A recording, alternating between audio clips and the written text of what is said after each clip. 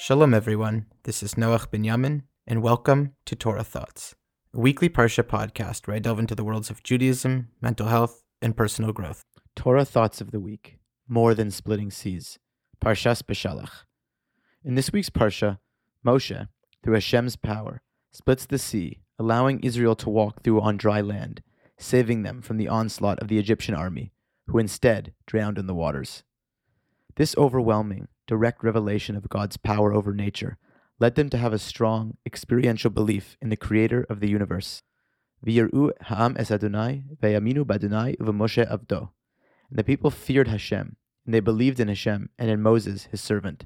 This joy, this experience of ultimate power and godly revelation, leads to eruptions in euphoria, song and dance, the infamous Shiras Hayam, Song of the Sea. It was unimaginable joy.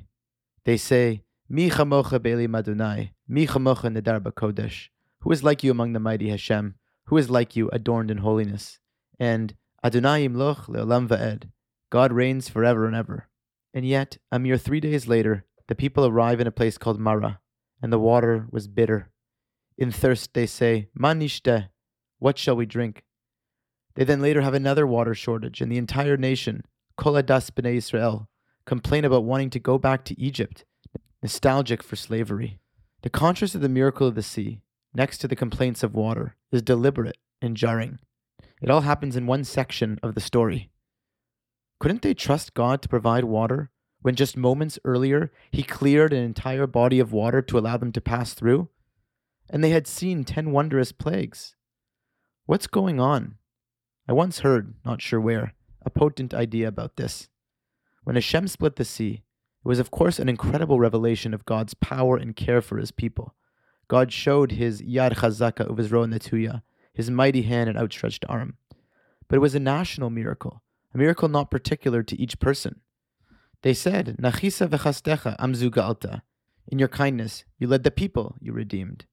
Maybe they wondered, God did these big things for all of us, but what about little things for little me? Does God love, care, provide, nourish, nurture, not as king, but as an intimate, loving parent, protector, for just me, b'yachid, alone? It is no wonder then that God, at Har Sinai, speaking to all of us, starts with the words, Anochi Adonai Elohecha, asher hotzeisecha me'eretz Yisraim, mibeis avadim.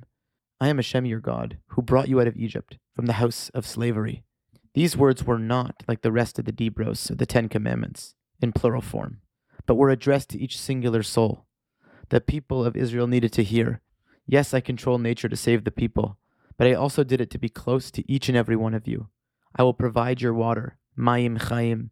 I will care and love for each body and each soul. Rabbi Foreman shares a powerful idea on this topic. Each form of life has a creator. The creator's love for its offspring is deeper as the life form gets more complex.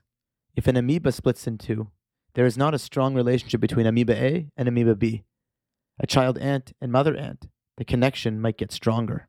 With mammals, we see deeper love, kinship and care, perhaps even profound in the case of whales, he points out. And then human beings. How can we define the love of a parent to child? The more complex the creature, the deeper the love.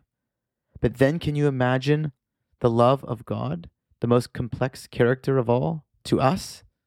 It is just beyond mystery how much God loves us.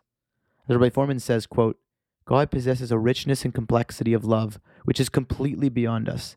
The same way that you can't expect an ant to understand the love of a bird, you can't expect a human to understand the love of God. End quote. Human love in all its richness is only an approximation for something infinitely deeper, the love of the infinite for us. With love and revealed goodness, may Hashem bless us to remember and feel his love, and do our best to pour that love, that individual, unique, and special love, to the unique and special people that God has entrusted us to care for. Shabbat Shalom, love Noach Binyamin. Music and theme song written and performed by Yaakov Vashilevich.